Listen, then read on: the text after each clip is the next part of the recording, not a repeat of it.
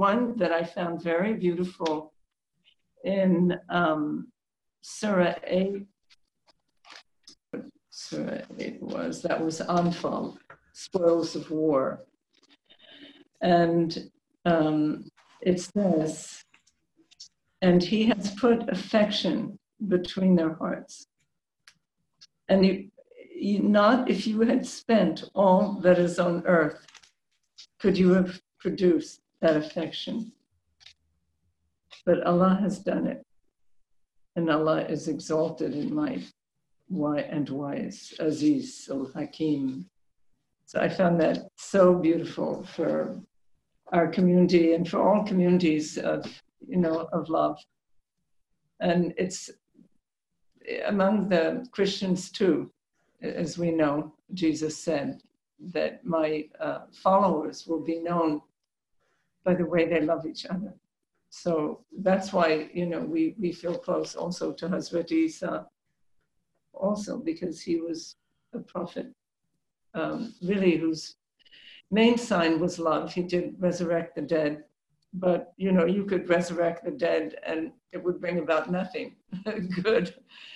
So he healed the blind, and that was amazing. So the healing of resurrecting the dead is really the resurrecting into the true life, into the life in God, in Allah, in the life in the heart, and the life in truth. So this verse is really about the mystic communities, the lovers of Allah, the lovers of Hazreti Mustafa Sallallahu Alaihi Wasallam, Hazreti Isa. And that was one that I found particularly beautiful. O Apostle, sufficient unto you is Allah, and unto those and to those who follow you among the believers. So this is the kef, we say it in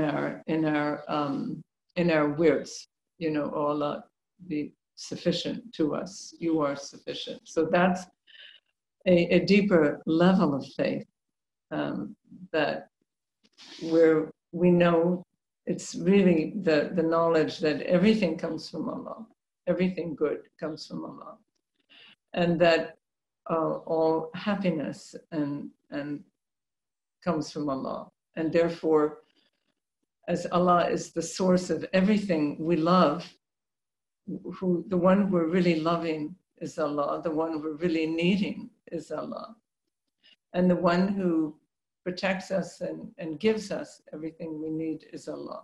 And so this is this level of knowing that Allah is sufficient to us. And it's so beautiful, so that it's announced by Allah to his apostle, sufficient unto thee is Allah. And this verse, it would be interesting to look up, but it could have been revealed at a time of a great distress. It sounds as though it was, when maybe the prophet didn't feel that he was having any results or any success in his mission and his teaching.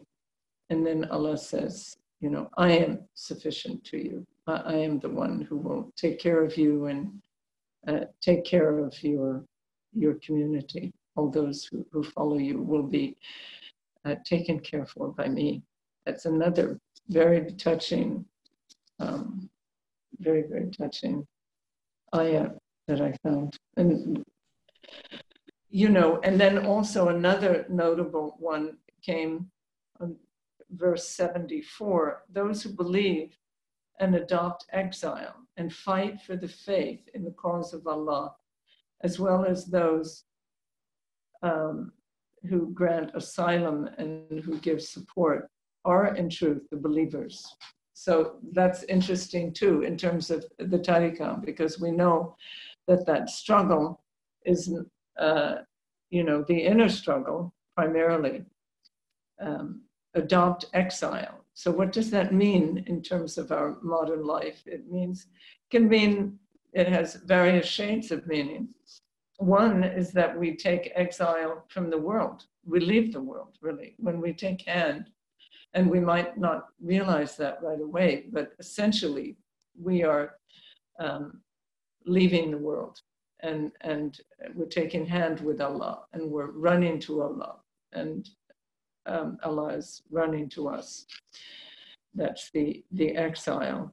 And then it can manifest also outwardly, as we know, we suffer different things that happen that can be the outer signs of that.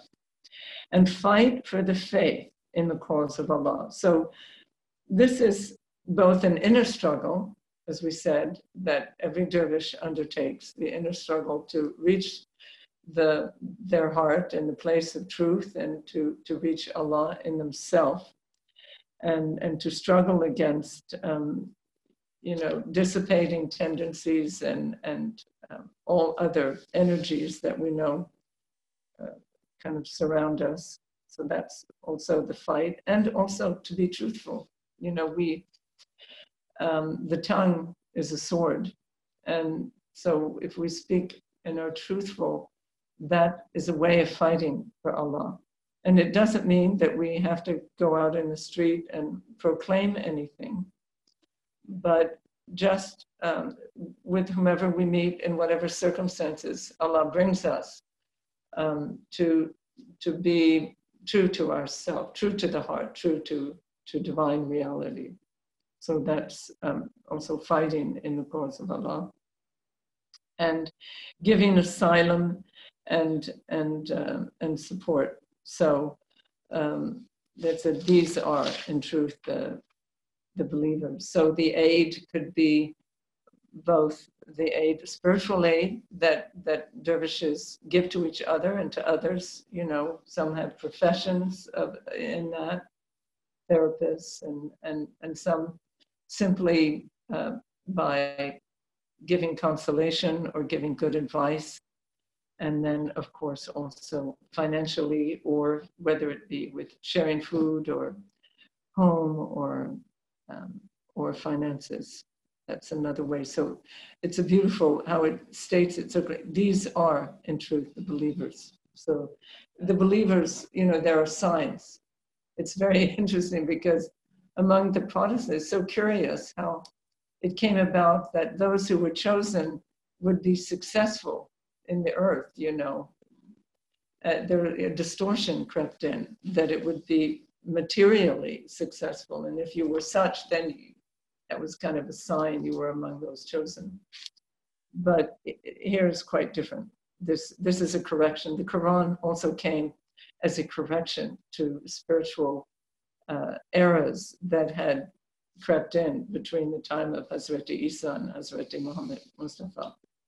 Although I think that, of course, Protestants came much later, but that notion could have existed before, of course, among kings. And if you were powerful on the earth, somehow you were favored by God, and that's, as we know, that's not true.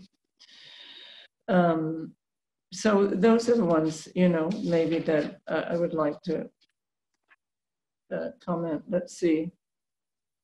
There's one more that's quite interesting also. It's in the next, it's in 9, so that's Tawbah 33. And it says, "It is he who has sent his apostle with guidance and religion of truth to proclaim it over all religions, even though the pagans may detest it." So that's a very interesting one that we can ponder. And it doesn't mean that Islam or that the religion of the Prophet erases prior. I don't think it means that, even though that's probably been misinterpreted that way, because the Quran itself says that the Christians and the Jews and the Sabaeans, those who believe and are faithful, will, those traditions will continue to the last day. But it rather means truth itself, that the haq and the haqiqat, that, and then again you come back to the mystic paths, that because that's what the mystic paths are about. They're about attaining the truth, about unveiling the truth, reaching the truth, becoming the truth. That's what Effendi said. Our path, he said, is to become the truth. So, inshallah, the tariqas of Muhammad sallallahu alaihi wasallam are these religions of truth, or at least they're the way to the religion of truth. So the religion of truth is haq, and we spoke about that a few times ago. Would anyone else like to share? This is entitled Holy Warfare. Uh-huh. It's page 93 of the Heart of Quran. Okay. Bismillahirrahmanirrahim. My cherished human beings who wish to commit yourselves to the struggle of becoming truly human, why are you faint-hearted when faced with the need to sacrifice your individual lives in order to turn completely toward the source of life? Are you really content to remain imprisoned within your own limited concepts and selfish concerns? Are you not longing for the bliss and peace of Allah, called paradise, which can only be entered after the death of all anxious turning toward the limited self? Compared with the limitless joy of spiritual awakening or paradise, the limited enjoyments that individuals cling to are shallow indeed. My dear human beings, if you fail to participate fully in holy warfare against selfishness and negativity, the greater warfare carried on invisibly within your own minds and hearts, you must continue to undergo the divine chastening that is human suffering. The ever-present source draws innumerable beings into the sacred struggle of purification and homecoming, so this universal spiritual warfare will continue, whether you abstain or oppose. No power can obstruct Allah Most High, who is the source of power. 938 to 39. So it's turned it completely to a personal struggle, and that's very, very, very important. Otherwise, we remain looking at others and judging others. And, that's the limited religion where we say, oh, others are, untrue, or others are living badly, and we have to struggle against them and ignoring. And that's where Hazrat Isa said, you want to take the speck out of the eye of your companion.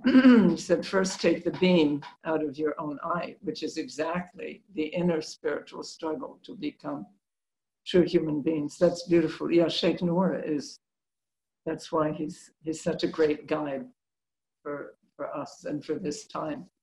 But there's tremendous mystical teachings scattered throughout, and that's what you find, these diamonds, like exactly in passages with fighting and so forth, and you'll find diamonds such as the ones, that I pointed to, just among others.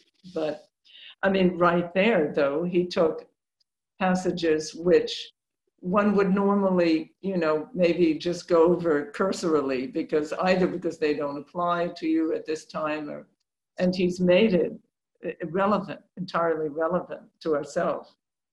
So, it's the entire Quran is relevant. It's just we have to find that the inner meaning of what's being addressed. So, the Quran is really a map of the human being. It's a map of each of us. And so we all have these tendencies in ourselves. It's not just the bad people on earth. It's really a guide to the human being. And So Allah it would be nice to find the passage exactly, but let's say Allah is the keeper. To come to oneself, maybe it's that what the prophet said, know yourself and you will know your Lord. That the two are so fused. We cannot come to Allah without coming to our heart, and we cannot come to our heart without coming to Allah. So, in other words, to turn our entire self to Allah is the way we come to our heart. And, in the sense that Allah is the both enveloper of the heart, the guardian of the heart, the inspirer of the heart, and then also dwells within the heart. Between you and your heart is only Allah. It's again one of these phrases that has so many different meanings in it. And as I said, the first approachable meaning is that to come to yourself, you have to pass through Allah. That if we don't take the path of Allah, we will not come to ourselves. And the divine reality doesn't have to be called Allah. It will be called, in a different tradition. Allah calls himself by different names, but we can't reach ourselves without turning our entire being toward that one. And also that Allah is ultimately the ultimate keeper of our heart. That is the ultimate power over our heart, that our heart is in the palm of Allah's hands, or between the fingers of Allah. So something of that, it evokes that phrase, This is what, I found helpful, is as this is reciting or as you're reading on your own, you take a pen and paper and note down the ayats that you particularly like, and then you can contemplate them later, or you can even learn to recite them in your prayers. It's always this, and this is the polishing. So that's why also as we read Quran, our heart is polished, because we get the jalal, and then all of a sudden comes the honey and the sweetness. And it's, it's like an alchemical effect on us. It has that effect on us, because if we just read, only the beauty and the mercy, that is when we're totally purified, inshallah. The state of paradise will be just beauty and bliss and joy. But while we're on earth, we need that grit, and we need the reminder and the fear. That's why it says that the path to Allah is both love and fear, that and they say that, as long as we take breath, as long as we're alive, we have to be vigilant also. Yeah. So, but you're right, it becomes like a big love letter. It's so interesting. That's why the beauty of reading the Quran consecutively like that, and in depth and with continuity, after a while, the whole thing seems like love. Even when Allah, seems to like lash out and say, all of these things that could sound very frightening. It's just, the lover, again, what we spoke of, I think before the Ramadan. This is all Allah's love, intensity of love for humanity and for the heart. And to turn our hearts and to draw our hearts into nearness. Yeah. So it's the whole Quran is just a gigantic love letter, really. Well, there you should assume that they are the servants of Allah and completely carrying out the will of Allah. Everything that's done in this universe is by Allah's will and command. So at least know that. And also that each of those beings has a higher self that is with Allah.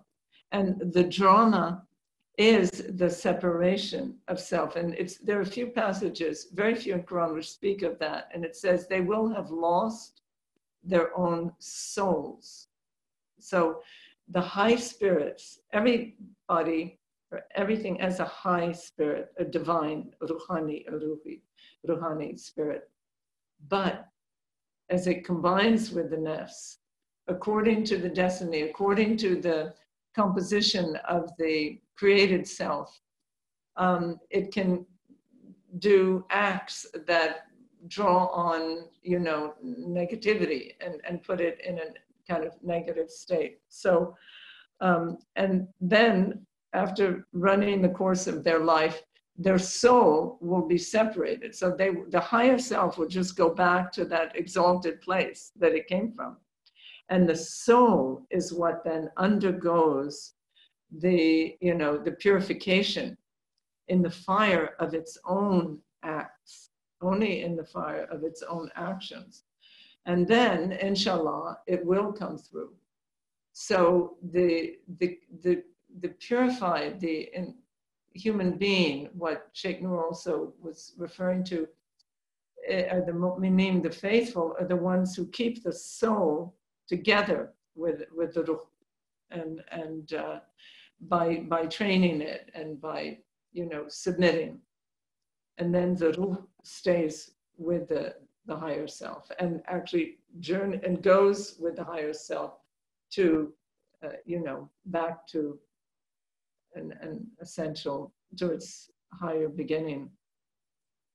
But having gained and earned new knowledge from passing through this world. So that's why it says the hereafter will be better for you than the beginning. That's true for all of us. Yeah. And they don't have to be judged, but you can see that, wrong actions. And so, we don't necessarily judge the person from whom they come, knowing that all actions come from Allah. Allah is the sole doer. But, you draw the line there. And you don't become a dreamer because you attribute everything to Allah. And, we also have to say that ultimately we don't know. We don't know the effect of an act in the world, something that will be bad in terms of ethics or look bad to us, might bring about good, because it will stimulate others to action. It will wake them up. So that's often the case of a tragedy, where, we're all can be in a kind of suspended state or slightly dormant state, and then something happens, and then we are impelled to action. So, but, so you don't, I would keep that not knowing about the individual, not, so not getting into that thing of judging others. We don't know, Allah knows, but the actions, these are not actions that are beneficial to, or condoned by the way of the holy way of life. These are not exhibiting that. So if you see someone who's acting very selfishly or someone who's harming another, it's not that you say, oh, this is just this angel and I can't judge. No, then you try your means. Like one of the things we've learned, and it's so sad that this cloistering that it's increased abuse among abusers and sexual abuse on children. So that's horrible, So we're not going to overlook that and say, oh, just poor people. No, I'm sure the abusers, they are the poor, but they need to be stopped. That's just an example. We have to contemplate the verses that, the verses of utter mercy and love. And that's when we might read Rumi. Rumi is wonderful for that, for turning despair into, into hope or